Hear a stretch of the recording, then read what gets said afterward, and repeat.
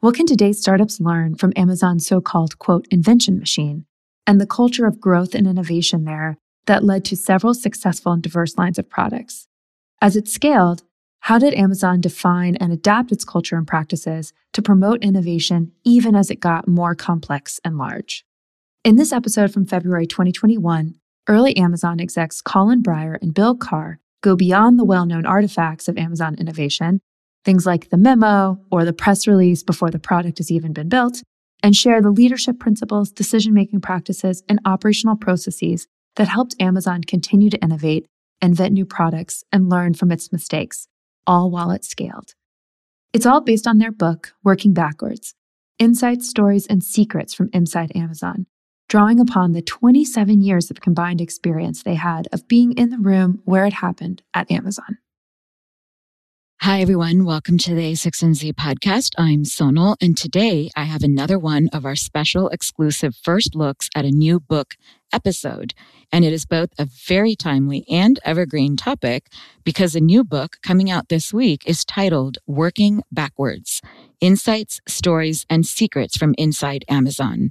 In it, authors Colin Breyer and Bill Carr, who between them have a combined 27 years of experience in the company, where Bill was vice president of digital media, founded and led Amazon Music, Amazon Video, Amazon Studios for a decade, and where Colin started out in the software group, was a technical vice president, and then notably was one of Jeff Bezos's earliest shadows, a legendary program there. Fun fact, the first shadow before that, I believe, was Andy Jassy, president and CEO of Amazon Web Services, and now to be CEO of all of Amazon. The book actually shares the origin story of AWS, among other businesses there, which we touch on briefly. Though, as a reminder, none of the following is investment advice. Be sure to see a6nz.com/disclosures for more information. But in any case, our focus today is really on what is the Amazon way. And can other companies really adopt certain best practices too? In fact, as fast-growing companies establish and find their way, how do they define and scale their culture, processes, and more? We actually spend most of the episode digging in detail into two operational practices, in particular, the infamous memos instead of PowerPoints, and working backwards from a press release and FAQs, given the presence of those two topics in tech folklore and lots of misunderstandings as well. So I actually probe for the origin stories, the specific details of how they do and don't work, and other nuances so organizations of all kinds can take what they want or need. Finally, we also debate within this episode the trade-offs of lean and minimum versus maximum viable products and whether the emphasis is on the wrong letter there, whether product managers have a role in companies organized like this, and more topics throughout. But we start by very briefly discussing the foundational principles. And actually, the first question I want to start with, especially since I hate the "why'd you write this book" question, Colin, Bill, honestly, there's a tendency for folks telling these stories, these kind of narratives, to do a sort of hindsight is 2020, not accounting for attrition data or the failure cases as well. So part of me is skeptical that startups can do what Amazon did. And what's most noticeable, too, is that Amazon had not just one or two product lines, but literally entirely different yet successful lines of businesses all under one roof. So what drives that? And can startups really relate to the Amazon story then? Well, one thing is that the businesses you mentioned, they are substantially different. They require different expertise. They're different customer sets. AWS is B2B. There's streaming video. There's the e-commerce business. But they all have one thing in common, and that's what we talk about in the book, and we call it the invention machine, which was the process and principles that Amazon used to develop these businesses. And the ones that we talk about, they started off as ideas on a whiteboard or emails, which many people were skeptical we should even do. Some of them grew into household names, but they all started off very small and with just one or two people. I would first start by going back in time a little bit and place you sort of where Jeff Bezos was, where all entrepreneurs start out. So at the beginning, Jeff worked out of a simple office building with a handful of employees, and he would be hands-on for everything. The very first customer support emails, like Jeff wrote or co-wrote. He could review the work and think about all the policies. He could direct the team and set the tone and the pace. Well, that works just fine when you're an early stage company and, there's fewer than 20 of you and you can all do a stand-up each morning and be hands-on. But guess what? That completely breaks Once you start to grow like a weed and you found product market fit, and suddenly you look around and realize you've got a team of 130, 200, 500, and you realize that there's all kinds of decisions and meetings happening around you. You can't be part of every decision. And so to me, what's most remarkable and notable is that Jeff sought to figure out ways to actually inject his lens of thinking into all those meetings, and then sought to create a bunch of processes that would reinforce the way he would think about the work or do the work itself. It's this idea of operationalizing the invention machine, as you guys are describing it, some of those principles and processes at a high level. To quickly summarize, to set context for our listeners, they range from customer obsession, ownership, invent and simplify, are right a lot for leaders, learn and be curious, hire and develop the best, insist on the highest standards, think big, bias for action, frugality, earn trust, dive deep, have backbone, disagree and commit, deliver results, which I love. And we don't have to unpack all of those because that will take like all day. And it's a whole reason your whole book exists. I do want to ask about one before we go into some of the other practices, which is around leading. And the one that really intrigued me was number 4, are right a lot. And you basically write that leaders are right a lot. They have strong judgment and good instincts. They seek diverse perspectives and work to disconfirm their beliefs. And I love this because I always think to myself, yeah, damn it, leaders should be right all the time. Their instincts should be damn good. Tell me more about that one, because that one made me chuckle a bit. Yeah, this is, and just to be clear, of course, we did not write that. That is Amazon's words that Jeff and the S team, being his direct reports, painstakingly reviewed to come up with that exact language to define that principle, as with all 14 others. And they sweated over the details of every word, every sentence. And this principle, right a lot, in some ways it's very straightforward, which is that as you move up, an early stage CEO, as they grow and progress, they need to be more in the mode of delegating important work and auditing work. But their most important job, frankly, is to make decisions. And many decisions will come to you, whether it's presented with a spreadsheet, a document, PowerPoint. There's all kinds of data that will be presented to you with those decisions.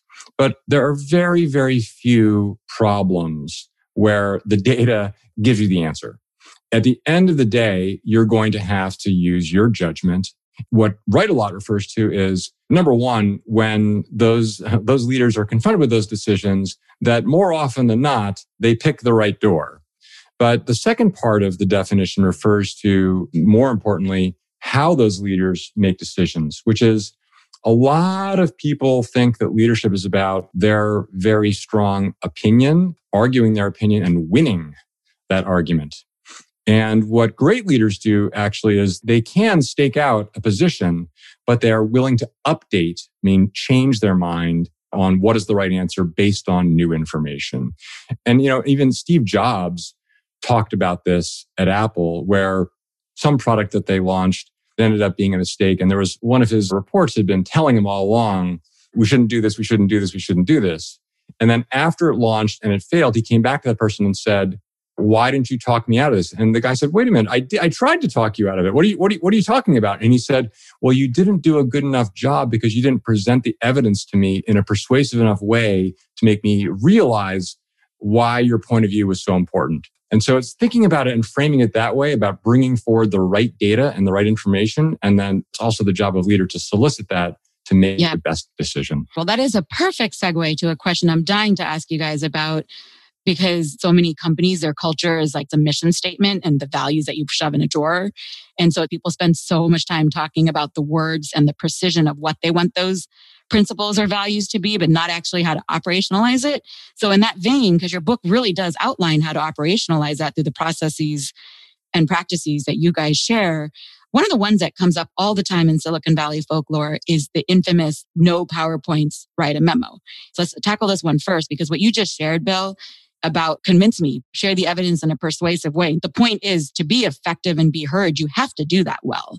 So what is your best advice about how leaders and people in the group can share that information? So Amazon started experimenting with writing narratives in 2004.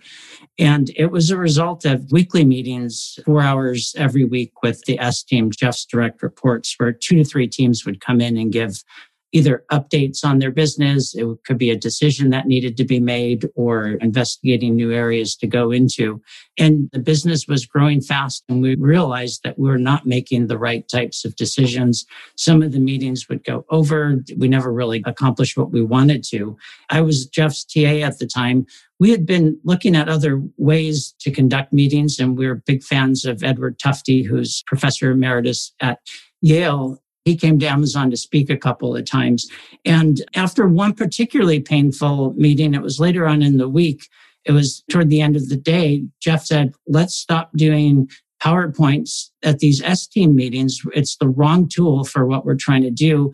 And let's switch over to narratives, which are really just now 6-page memos. One thing that is a little bit misunderstood is these ideas don't come out fully formed. They started out as 4-page memos. It ended up that 6-page was about the right length for an hour meeting.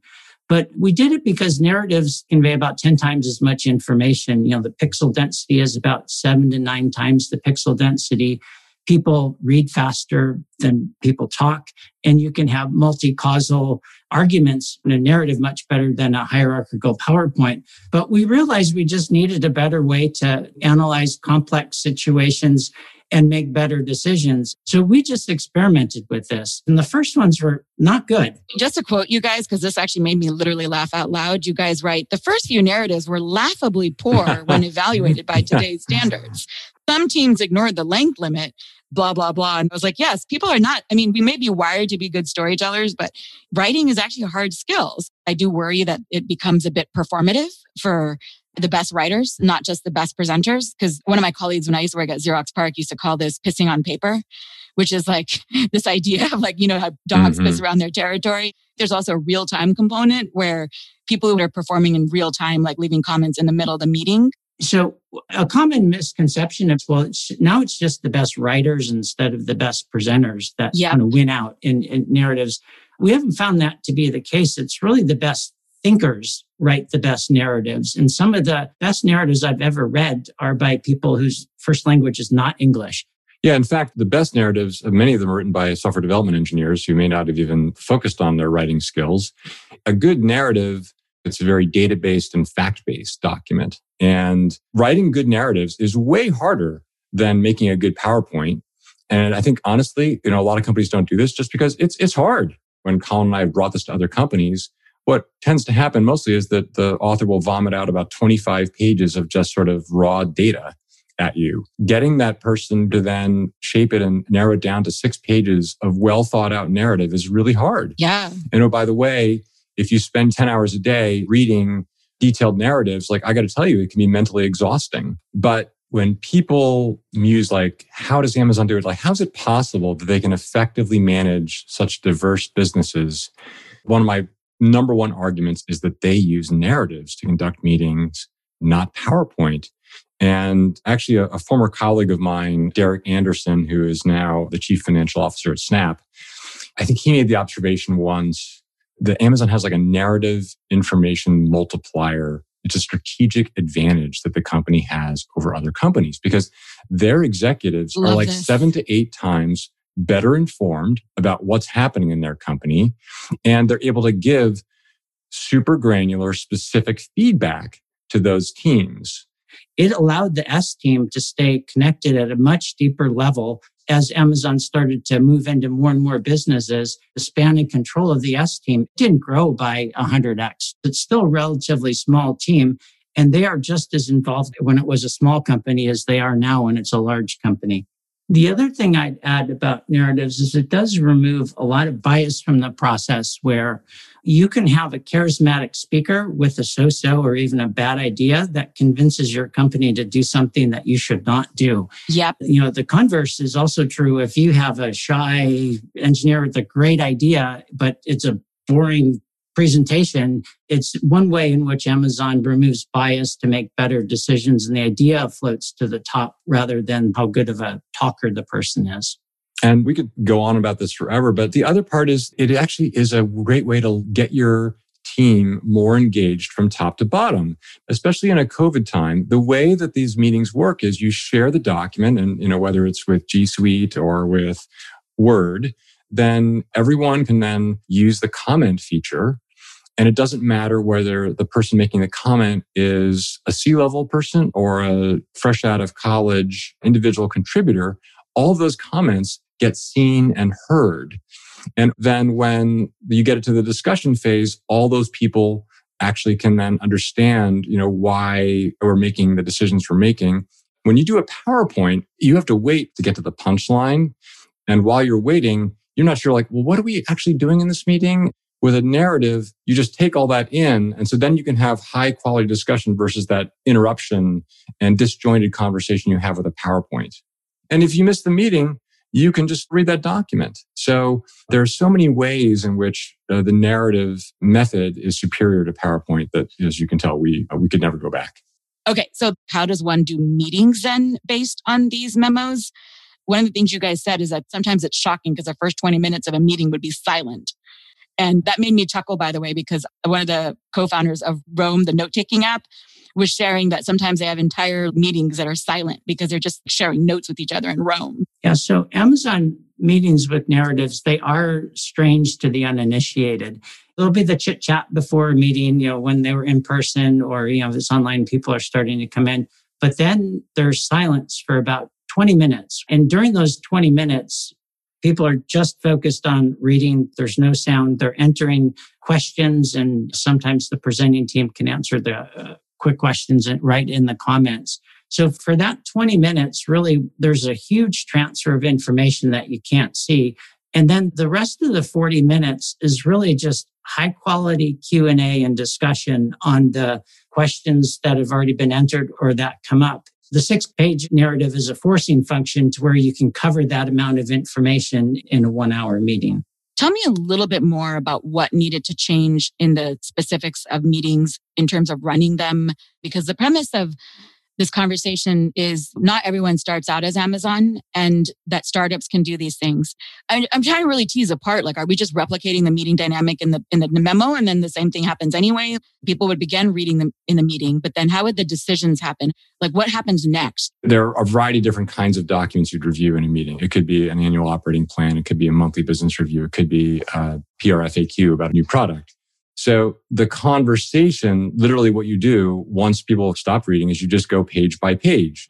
Or alternatively, if it's a smaller group and let's say there's just 10 or 15, you could literally just go around the room and say, okay, Sonal, you're first. What questions and comments do you have on the document? And so you would get the feedback, questions and comments from all participants. And then the document itself would present some sort of specific proposal. It's asking for some budget amount. It's asking for, are we going to launch this new product? And at the end of the meeting, you are tying it up and wrapping it up and saying either, no, we agree that what you've written in this document, that plan works, approved, go ahead. Or you debate and discuss it. One of the things you might do at the end of the document is make a clear section after you've presented all the facts to say, what are the decisions we need to make today? And then list those out. Or what are the important parts of this plan where we need your feedback and input? We're not sure whether we should go down path A or path B. A good document will clarify what are the decisions we're going to make. The one thing I would add is that a lot of first timers to narratives, right after the people read, they say, let me walk you through the narrative. And you stop that right away. You've just had that 20 minutes of high fidelity bandwidth. Why dumb it down with a 2-minute verbal walkthrough of the document? You want to get to that feedback loop as quickly as possible, just talking about the document. We didn't actually really say what goes in the memo. You observed that the memos can vary in form and format by function and purpose. But can you at least describe what goes in the memo specifically? Even the ingredients would help. Amazon has different types of memos for different purposes. So if it's some monthly or quarterly or annual review, there's the typical, what were the key wins? What did we do wrong? And what can we do better? And what are the key initiatives coming up for the next year? You can have appendices too, and the appendices are supplemental data that everyone's not required to read in the narrative meeting. But if you do need to go jump to it to answer a question, you can. It would include tables with here's a summary of our financial results from the prior year. Here's a table with a summary of our plan for the next year. They also work very well with design, which you may not think about at first. But if you're going over mock-ups, either UI mock-ups for an app or physical prototypes of some hardware or process that you're going to build, having a narrative actually helps set the stage to say, before we take a look at anything, here's what we're trying to accomplish with the user experience. Here are our goals. Here are the challenges that we're trying to solve. I've been at mock-up meetings where everyone thinks they're a UI expert, but if you don't have that before and they comment on, 3 or 4 things where you should move this over here, but you don't do that if everyone's on the same page with reading a short narrative beforehand. Another thing that can be in a narrative that's really powerful, especially for something that's going on an iterative basis, as if you're refining an idea over time, are tenets. And those are really, okay, what are the design criteria that we are not going to compromise on or that we're going to fall back on when we have to make tough decisions? And that's front and center, usually up in the beginning of the document. Before we go over Amazon's pricing policy, I want to remind you, here are the 4 tenets that we're following to make the following decisions. And, to get to those tenets, it was difficult. It took, several meetings just to say these are the correct set. That's a good caching mechanism, because if you're a manager at a company that uses narratives, you're going to be context switching and reviewing multiple ones every day. And sometimes we only meet with the team once a quarter, and you want to be able to very quickly get up to speed. There's another important technique where you can actually add at the end of the document a fact section for frequently asked questions. So you're actually anticipating the kinds of questions that the audience are going to ask you. And a talented senior leadership team is going to ask you hard probing questions about things like, well, you say in your plan that you're going to go do X, but it seems to me that there's an important hurdle here of you're going to need this important partnership, or you have this important dependency. Yeah. What gives you confidence that you're going to actually solve that problem? And you would answer it. Not only does that help reflect whether the author and the team have good mastery of the issues, but it also helps speed up the discussion and the decision-making. A lot of my work leading, Prime Video was making very expensive multi-year agreements with motion picture studios to acquire their films and TV shows for the service. These were big numbers, a lot of money involved. If we're going to go spend that much money, we're going to go write up a deal memo that describes okay, we think we should acquire these films and TV shows. Here's what the package works. Here are the detailed metrics that show why we think this is a good investment or why not in some cases, because sometimes we would review it and say, we've looked at this deal and we're not going to do it and why. And again, just because it's a Word document doesn't mean you can't put in a chart, a graph, in the appendix, put an Excel table. All those things can still be in there, but then the narrative needs to clearly state with a clear beginning and middle and end. Here's what we're proposing to do or not proposing to do and why. Yeah, I think that the thing I found most compelling is how much this mimics how writers think, obviously. One of the things that I found when I first came to a non-media company and was working at one previously was, oh my God, I have to make so many freaking PowerPoints. And I hate it because it's a muscle that's not ideal for storytelling as much as people think it is. It's not. It really isn't. But then next, what I love about what you're saying there is that the FAQs is actually the equivalent of doing the inoculation technique, which is what really good op-ed editors will really build in. And that's not just because you're trying to inoculate the counterparty to the arguments they're going to make. It actually, what you're really saying there, and I want to pull this thread, is you now can have a better, deeper discussion because you've laid to rest all the common things that you can literally get out of the way in a memo in 20 minutes. Yeah, in a good document, that all comes out. I want to actually go back to the tenets for a quick second and then pick up on a thread that you brought up. One of the things, Colin, you described it as a caching mechanism for the leaders where you have to do a lot of context switching. So they get to kind of revisit that cache when they have to get back into that context. Yes. But I was thinking about it from the point of view of the group in the room, not just the leader, and how it really sets the shared context for the room to have the most collaborative mindset possible while disagreeing within that framework. And in your book, you write that tenets give the reader an anchor point from which to evaluate the rest. But here's the best part. If the tenet itself is in dispute, it's easier to address that directly rather than take on all the logical steps that derive from that position. And sometimes you guys spent meetings after meetings just debating to get the tenets right, which I think is really great because it allows you to actually separate the thing that the tenet is and then what flows from that. Yes, I spent 15 years at Amazon and I've since gone on. And one of the things that shocked me was that certain topics get like recycled for debate constantly, right? Yes. And I Yes, was like, whoa, exactly. we don't do that. We didn't do that back at Amazon. Well, why is that? And one is the use of a tenet, which is that all that debate and discussion can land on a fundamental issue about like what this company should or should not do. And if you don't come to a common agreement on it, then you will be you will waste so much time with relitigating these issues. The second reason is that what the narrative process forces you to do is by actually putting down on a piece of paper, not only the tenet, but then like, here's the specific plan. Then you set the date for the meeting and everyone reads it and then you decide. And Yes. I realized that a lot of those things get relitigated. So it was one of the ways in which Amazon was very effective, which people don't realize, as a management company. Yeah. On that note, does it then serve an archiving function for new hires and onboarding, that you scale that tacit knowledge that's been made explicit? Yeah. Like, how does that work? Great point. Because the other thing I also saw is like whenever you hired someone new in, within a matter of a week, they would want to go relitigate. They too would trip across. Totally. Well, why don't we do blank? Or why are we doing? And it's like, oh my gosh! And you can just say, look, here's the tenant, here's the document. Take a look at this, and then come back and talk to me. Right. And then when you do decide to relitigate, it's an actual intent versus an accidental every new hire repeating, recycling the conversation. Okay. So the other big Silicon Valley folklore when people talk about best practices from Amazon is this idea of working backwards from the press release. Now, I know that you guys talk about working backwards well beyond. It's a reason it's a title of your book, obviously. But I really want to probe specifically into the mechanisms of what that means, because like, how does that happen? Is it just, oh, I write a press release for this thing I want to do? It's a product, it's an idea, it's a service. I really would love to hear what, where, how, and why. And also would love to hear the origin stories if you have any specifics there as well.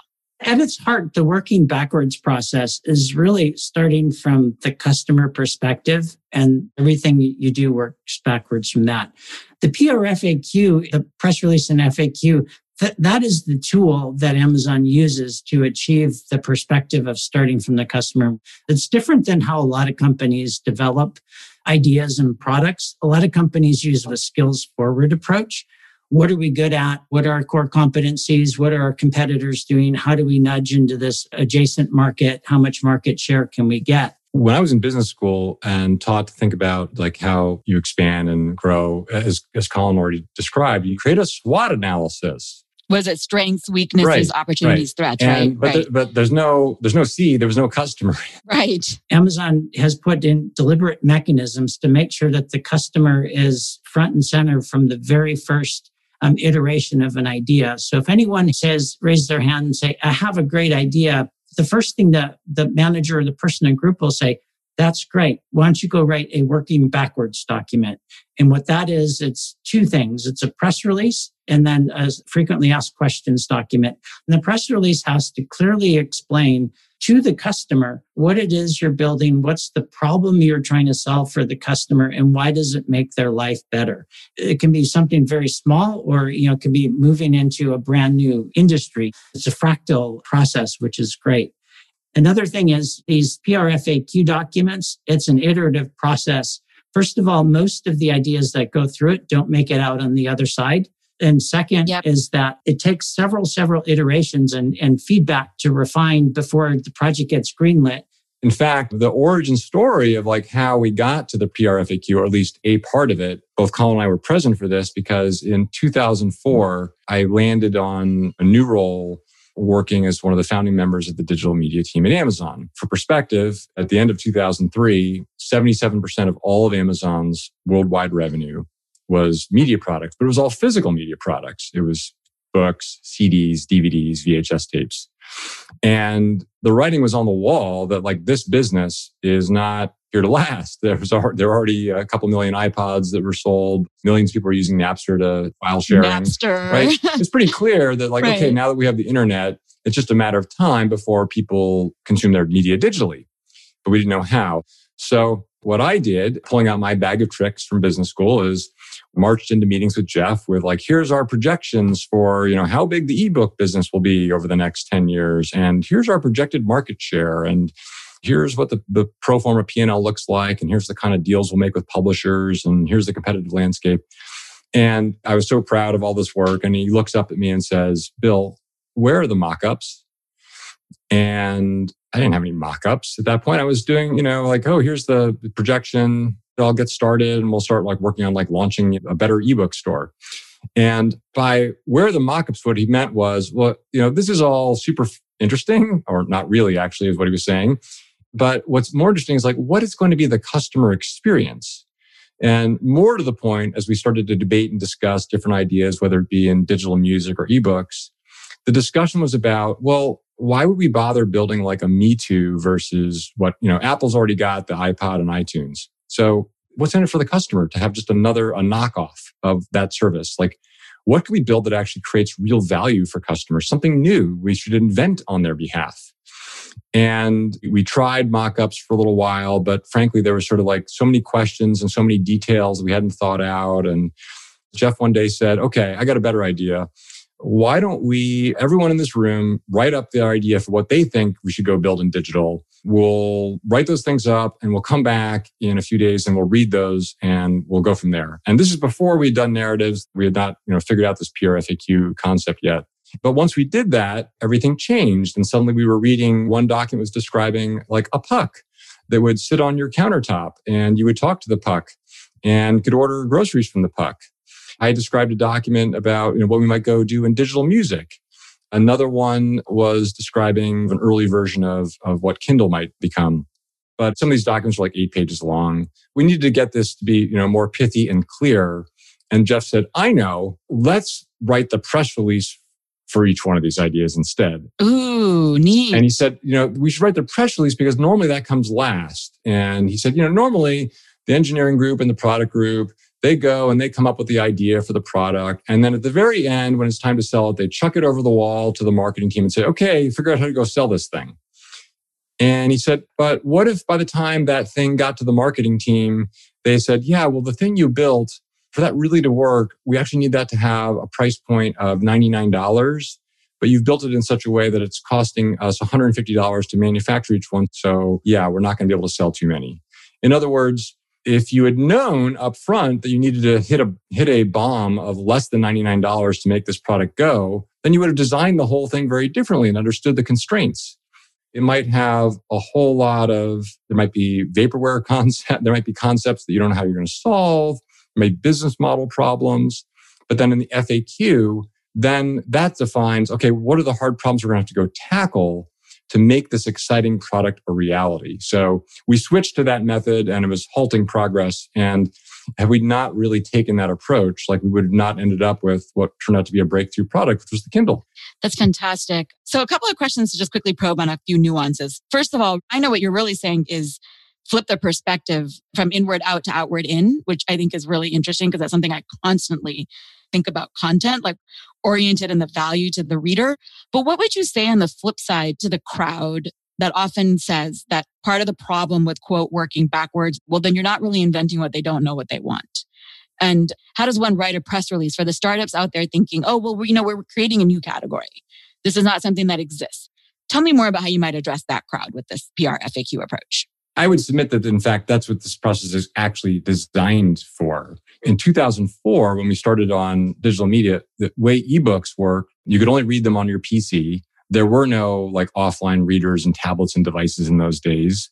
They were priced way too high, the same price as the hardcover book.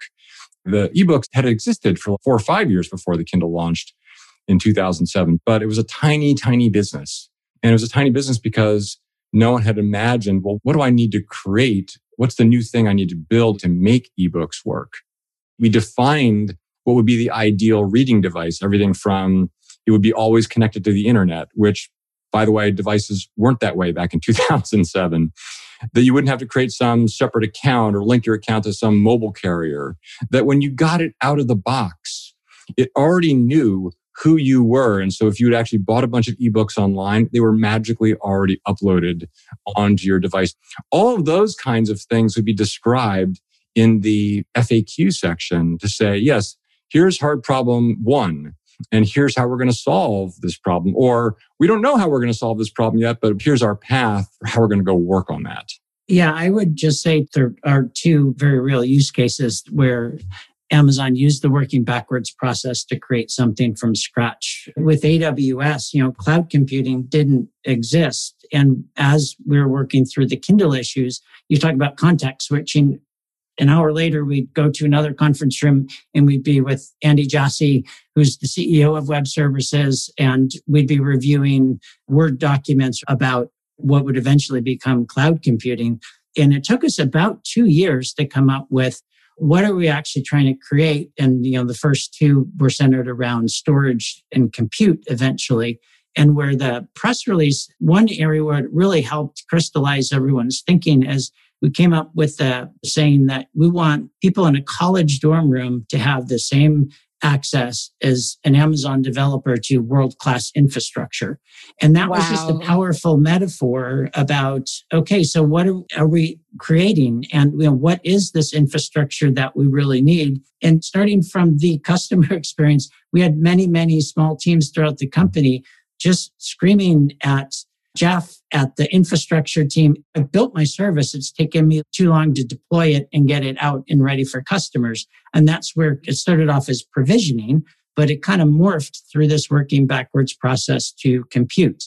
And then in terms of storage, there's a whole bunch of different types of storage. It narrowed down to simple storage service was the very first thing that we would build out from that. I love that example because it really emphasizes this point that when you start with the PR FAQ, you're essentially starting with the differentiation because you're really thinking in terms of the value because there's a million options for people to pick from. So that's when you go from provision to compute because you're thinking if the customer is this kid in the dorm room having access to, we often talk about the power, like actually Mark Andreessen in his original 2011 Why Software is Eating the World op-ed points to the power of this movement. Like, AWS is being huge in bringing, we even have this op-ed about why every company is a fintech company. We actually call it the AWS moment in fintech. It's quite amazing the impact that AWS has had on the industry. And there's no question about that. But that precise point of starting with the PR FAQ to take what could have just been like, oh, here's some storage and here's how to provision the services you need to here's how to create an entirely new business. That's a whole different game. The other thing that's really important to note where the PRFAQ process is misunderstood or in conflict with the startup community today, sort of a lean and agile approach. I want to hear about this. Love it. Yeah. So, have some fights, Bill. All right. So here, let me tell you what the problem is with the lean and agile approach. I love Eric Ries for the record, but he himself is the first, and he's actually said it on this podcast that sometimes people get a little culty and follow the letters of the rule instead of the principles of it. I actually personally am a big believer, having worked at Xerox PARC, in the maximum viable product sometimes instead of the minimum viable product. Yeah, it's the V part. The problem is that people focus on the M, the minimum, and they don't focus on the viable. So what is the definition of viable?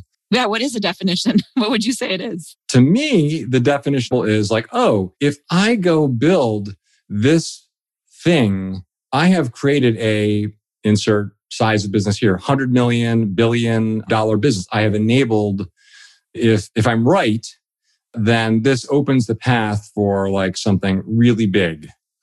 And I see instead happening, okay, I've got a sprint, I've got a couple weeks.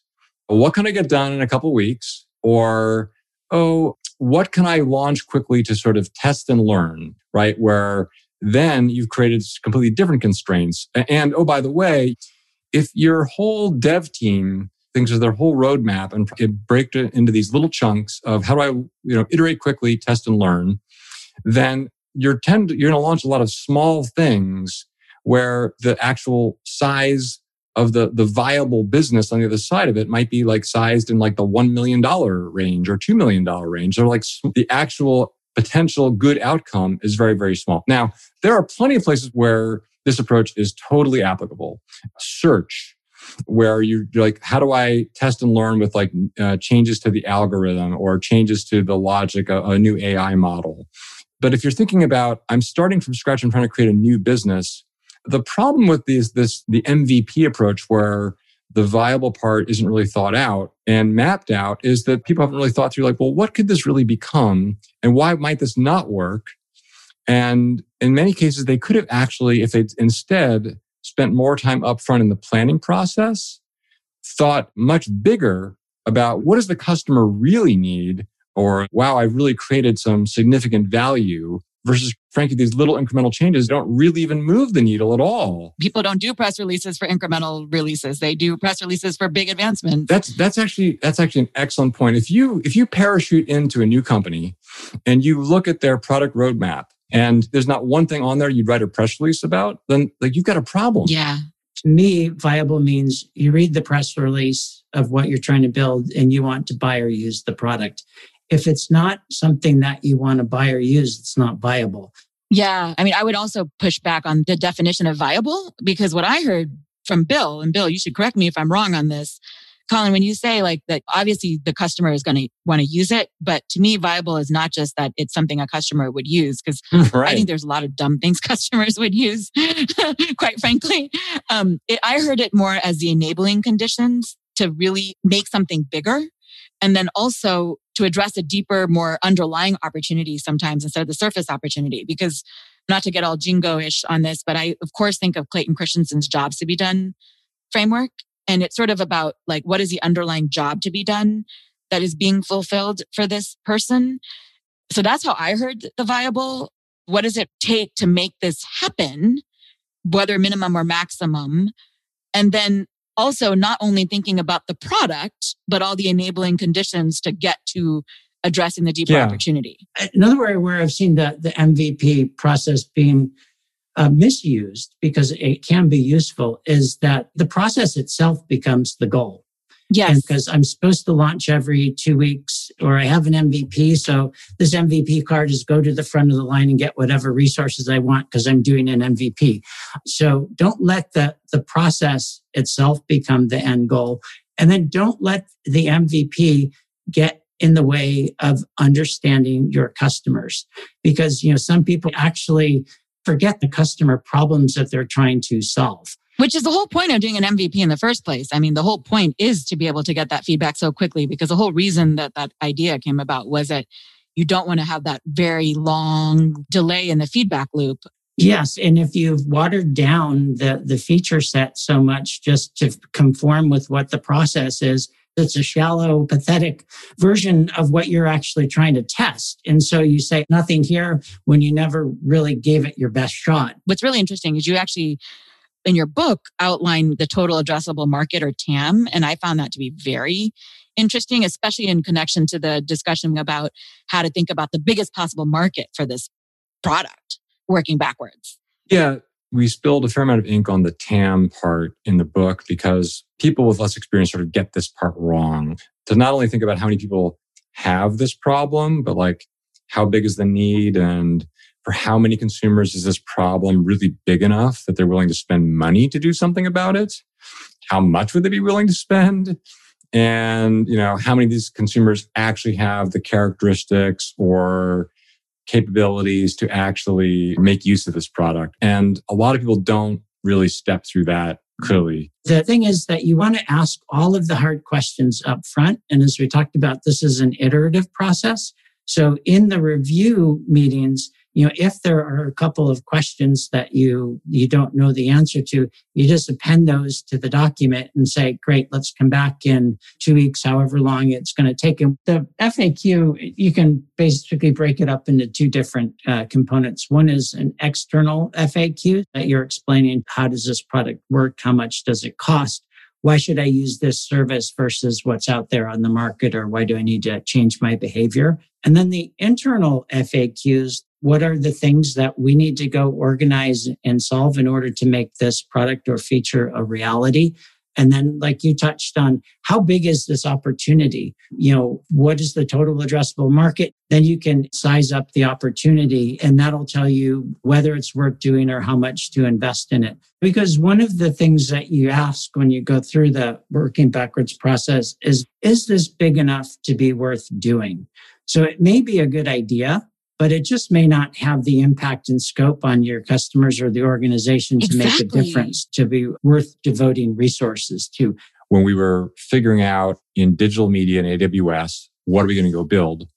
And you parachuted into either one of those teams and said, like, hey guys, how's it going? We said, oh my God, we're so frustrated because we just want to go and build this thing and get it out there. But Jeff, is insisting that we, go through this PRFAQ process and figure this all out in advance. And so I was among the people who found this frustrating. And it was only in hindsight that I realized like how smart Jeff was to slow us down. And we co-opted this Marine Scout Sniper sting, which is that slow is smooth and smooth is fast, or measure twice, cut once. Or sometimes Jeff would refer to himself as the chief slowdown officer when teams were sort of itchy to go pull the trigger and build and launch something. What I came to appreciate in retrospect is that to actually create value, you really have to take the time and think big. That's what the PRFAQ process does. And if everyone could go write PRFAQs and you've got 30 or 40 different ones to review, then I'm here to tell you that the best ideas are going to bubble to the top pretty clearly based on this process. Whereas the MVP lean process really is just about cranking stuff out rather than first filtering, thinking through, refining what to do.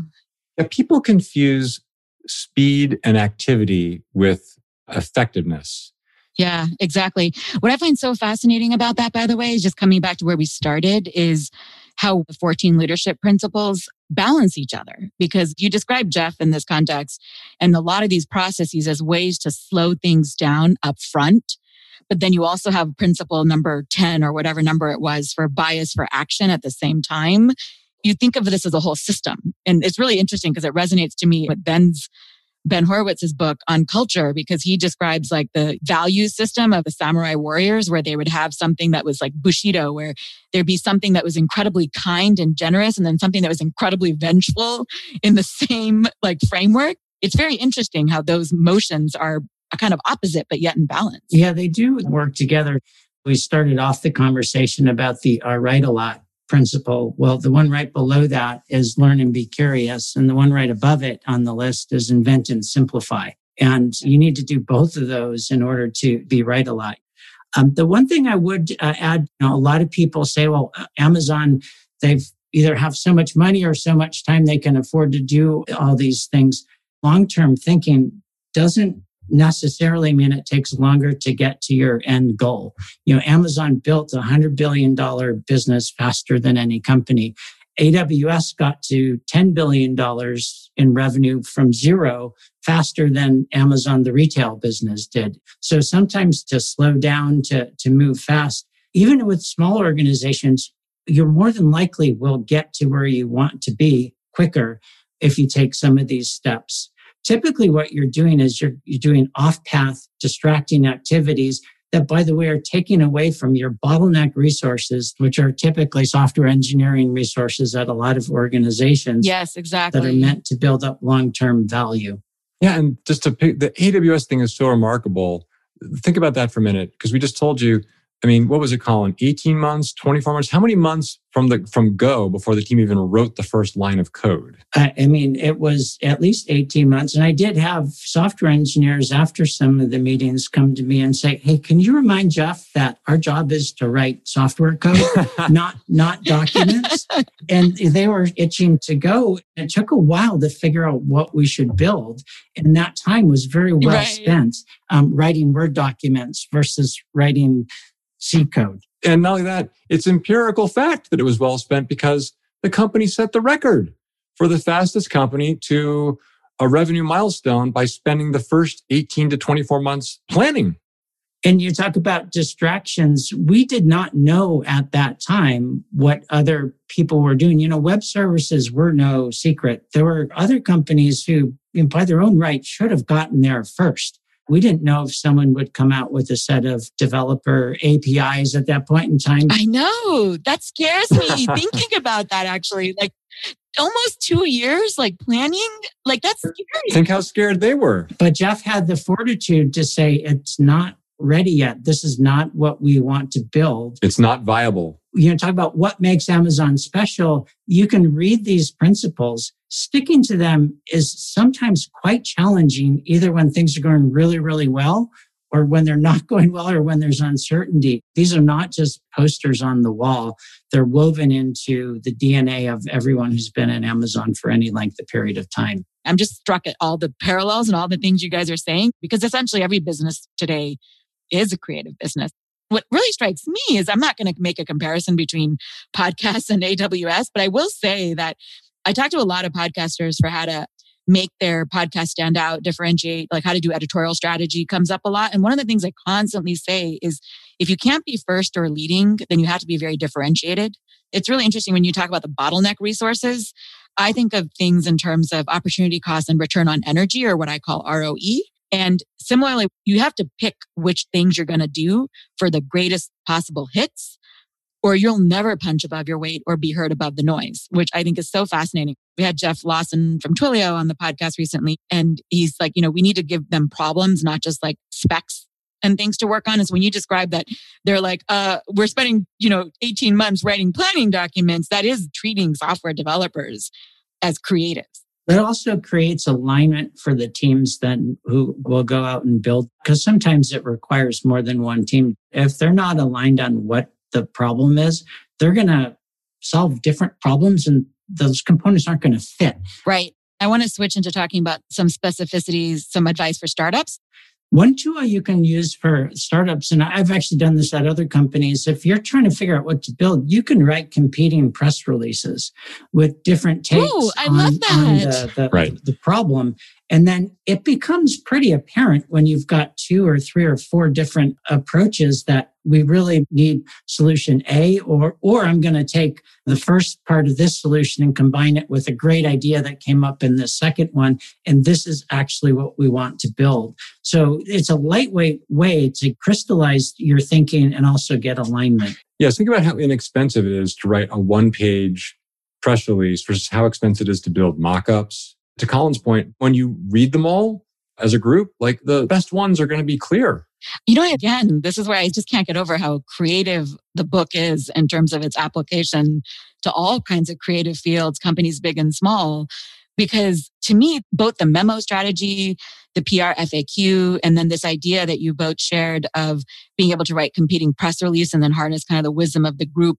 It's actually about the power of narrative for really helping instantiate things that when you know. I think a lot about how tools change our thinking and vice versa. And you guys are essentially describing these practices for how that plays out in organizations, especially as they scale. On this note, you have a section in your book. The subhead is better coordination was the wrong answer, because that's one of the common myths that people have as they scale is we need to coordinate better. And in fact, it creates layers and layers of crap to deal with. People create entirely new roles like dedicated chiefs of staff just to create stitching and seaming between teams. And it's just the most ridiculous thing I've ever seen and heard. And I just want to hear more from you guys, especially because a lot of listeners, and we're talking about what happens when you scale and grow very quickly. You guys really did see this phase at Amazon. Yeah, this is a case where Amazon faced the same question that a lot of growing organizations do. We're adding more people. It seems like it's taking longer to get things done, but came up with a different answer. Some companies would say, let's build coordination tools. Let's collaborate better. And Jeff said, I'd love to eliminate coordination altogether. Now, in practice, you can't eliminate it completely. So you break up into loosely coupled teams. And this was a hard problem to solve because it required to change the way we built Amazon, technology-wise, decouple it into what's now services-based architecture. That was hard to do back then in 2000, 2001, especially as you're growing super fast. But then there's also the organizational component too, about how do decisions get made. It was a multi-year effort, to be quite honest. But if you're going to grow 10x and 100x, we're not going to spend any time building. We're going to spend all of our time coordinating. So, nip it in the bud. And Jeff wanted Amazon to be a place where builders can build. So The ironic thing is that we started off with the process that was the conventionally accepted traditional wisdom. It was brought in what we called NPI, New Project Initiatives. It was horrible. I mean, basically, it was another example of the process becoming a thing where you had to come up with like, what's your new project initiative? Yep. You had to write it all up. You had to project what are the financials behind it, most of which were totally wrong and guesses, like almost all pro forma P&Ls are. And then put it in front of a big committee and try to take it upstairs. Not only was this process a massive waste of time, but then you'd have these frustrating business reviews with a team saying, yeah, we really need to go build X, Y, and Z. And Jeff and his team saying, yeah, I agree. Yeah, go build X, Y, and Z. But they say, well, I can't because I need Browse to do this. And I need the team that works on the checkout, the order pipeline. And they already have like these 4 other projects they're working on. So I'm just sitting here in line and I can't go build it. And so you've de-empowered your teams. The senior management, they become like referees of between teams, who's going to go do what. And frankly, it's not much fun. So this was a huge breakthrough for the company, was breaking down, not only, of course, breaking down the code into APIs, but then breaking down the teams into single-threaded focus teams. There's some roles that don't actually fit too well in this type of paradigm. So for instance, like a chief product officer doesn't really fit in this role, because if you ostensibly are responsible for making every product decision in the company, from what's going on in the warehouse to how should the apps be built to how can we decrease delivery time, there's no one person who can be obsessed with all of those details. Right. And so that role typically doesn't fit as you separate into these small, separable, single-threaded teams. The fallacy is, as your company grows, the chief product officer isn't really doing that anyway, because they can't get that much high-quality information to make all of those important decisions. You do want the teams closest to the customers making those types of decisions anyway. Yep. I call that bare metal decision making, like who's the closest to the metal of the thing. And that's what I think is super valuable about what you just said. And you're essentially describing these small units as like every team is its own mini, GM of every mini unit is the leader. And then every product, you're like so close to the core in that decision-making framework. That's right. The idea is for each one to be like a self-contained unit. And in search, that's all engineers. But in some other business, like my digital video business, it was like a combination of engineering and marketing people and people working with studios. So, but you have all of the resources you need. You don't have these dependencies that basically slow you down. During this time frame where we were making the transition, we were using narratives. And one of the questions that we actually required was for the teams to put in what things that are not under your control that you wish you had under your control, and how are you going to organize and create APIs so that can happen? Again, this is work that's below the tip of the iceberg of where Amazon really put a lot of effort into how can you still grow and be as nimble and agile as we were when we started out. And it's not easy, but it only gets harder. So you may as well start now. Yeah, and don't take away from this that Amazon was some nirvana world where you never had to worry about coordination with other teams. It was just that we worked so hard to minimize the degree to which we did. I'm very fascinated by how organizations evolve in general to be effective. And when you think of any large company, it becomes a complex system. And you're essentially describing how modular, self-contained units can thrive in these complex systems. It's a lot like evolution. Really. And these pieces all fit together because then we have to loop back to like, the reason that Amazon could do that is because those teams wrote narratives and PRFAQs. So they made it abundantly clear. If Jeff wanted to see, what is this team doing? Oh, here you go. You read this document, and in 2 hours, you knew exactly what they were doing. He makes him the chief ecosystem officer, essentially, not just the chief slowdown officer. Okay, so Colin, a question I have for you. It's really unique that you were able to shadow Jeff Bezos and be his shadow. And I don't want to make this about the glorification of Jeff Bezos. I'm so not interested in that because I think there's just plenty of narratives out there. What I am interested in, however, is this question of what it takes for a CEO and a leader like that to evolve, and what you saw in shadowing him on that front, and then also the act of shadowing and that itself as a mechanism for learning, mentorship, apprenticeship, if you will. I'm very fascinated by this whole thing. Sure. My role as Jeff Shadow was primarily two parts. One was just to make him more effective CEO on a daily basis, making sure that the right issues are surfaced, that the people coming into the meetings, we cover the right topics and have enough information to make the right decisions on afterwards, that it gets followed up on. So you're kind of bookending the day. But then the second and more important part, the longer term part, was it was a training role. And the way Jeff put it is, I want us to be able to model each other and know how we would think in different situations. One of the enlightening things that I realized during my time with Jeff is what he chose to work on during the 2 years I was his shadow or technical advisor. And it wasn't the biggest businesses at Amazon. About half of the time were spent on what would become AWS and digital.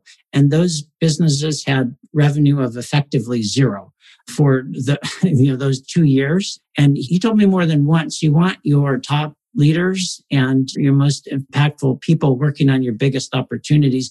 And that may be different from what your biggest current set of activities are.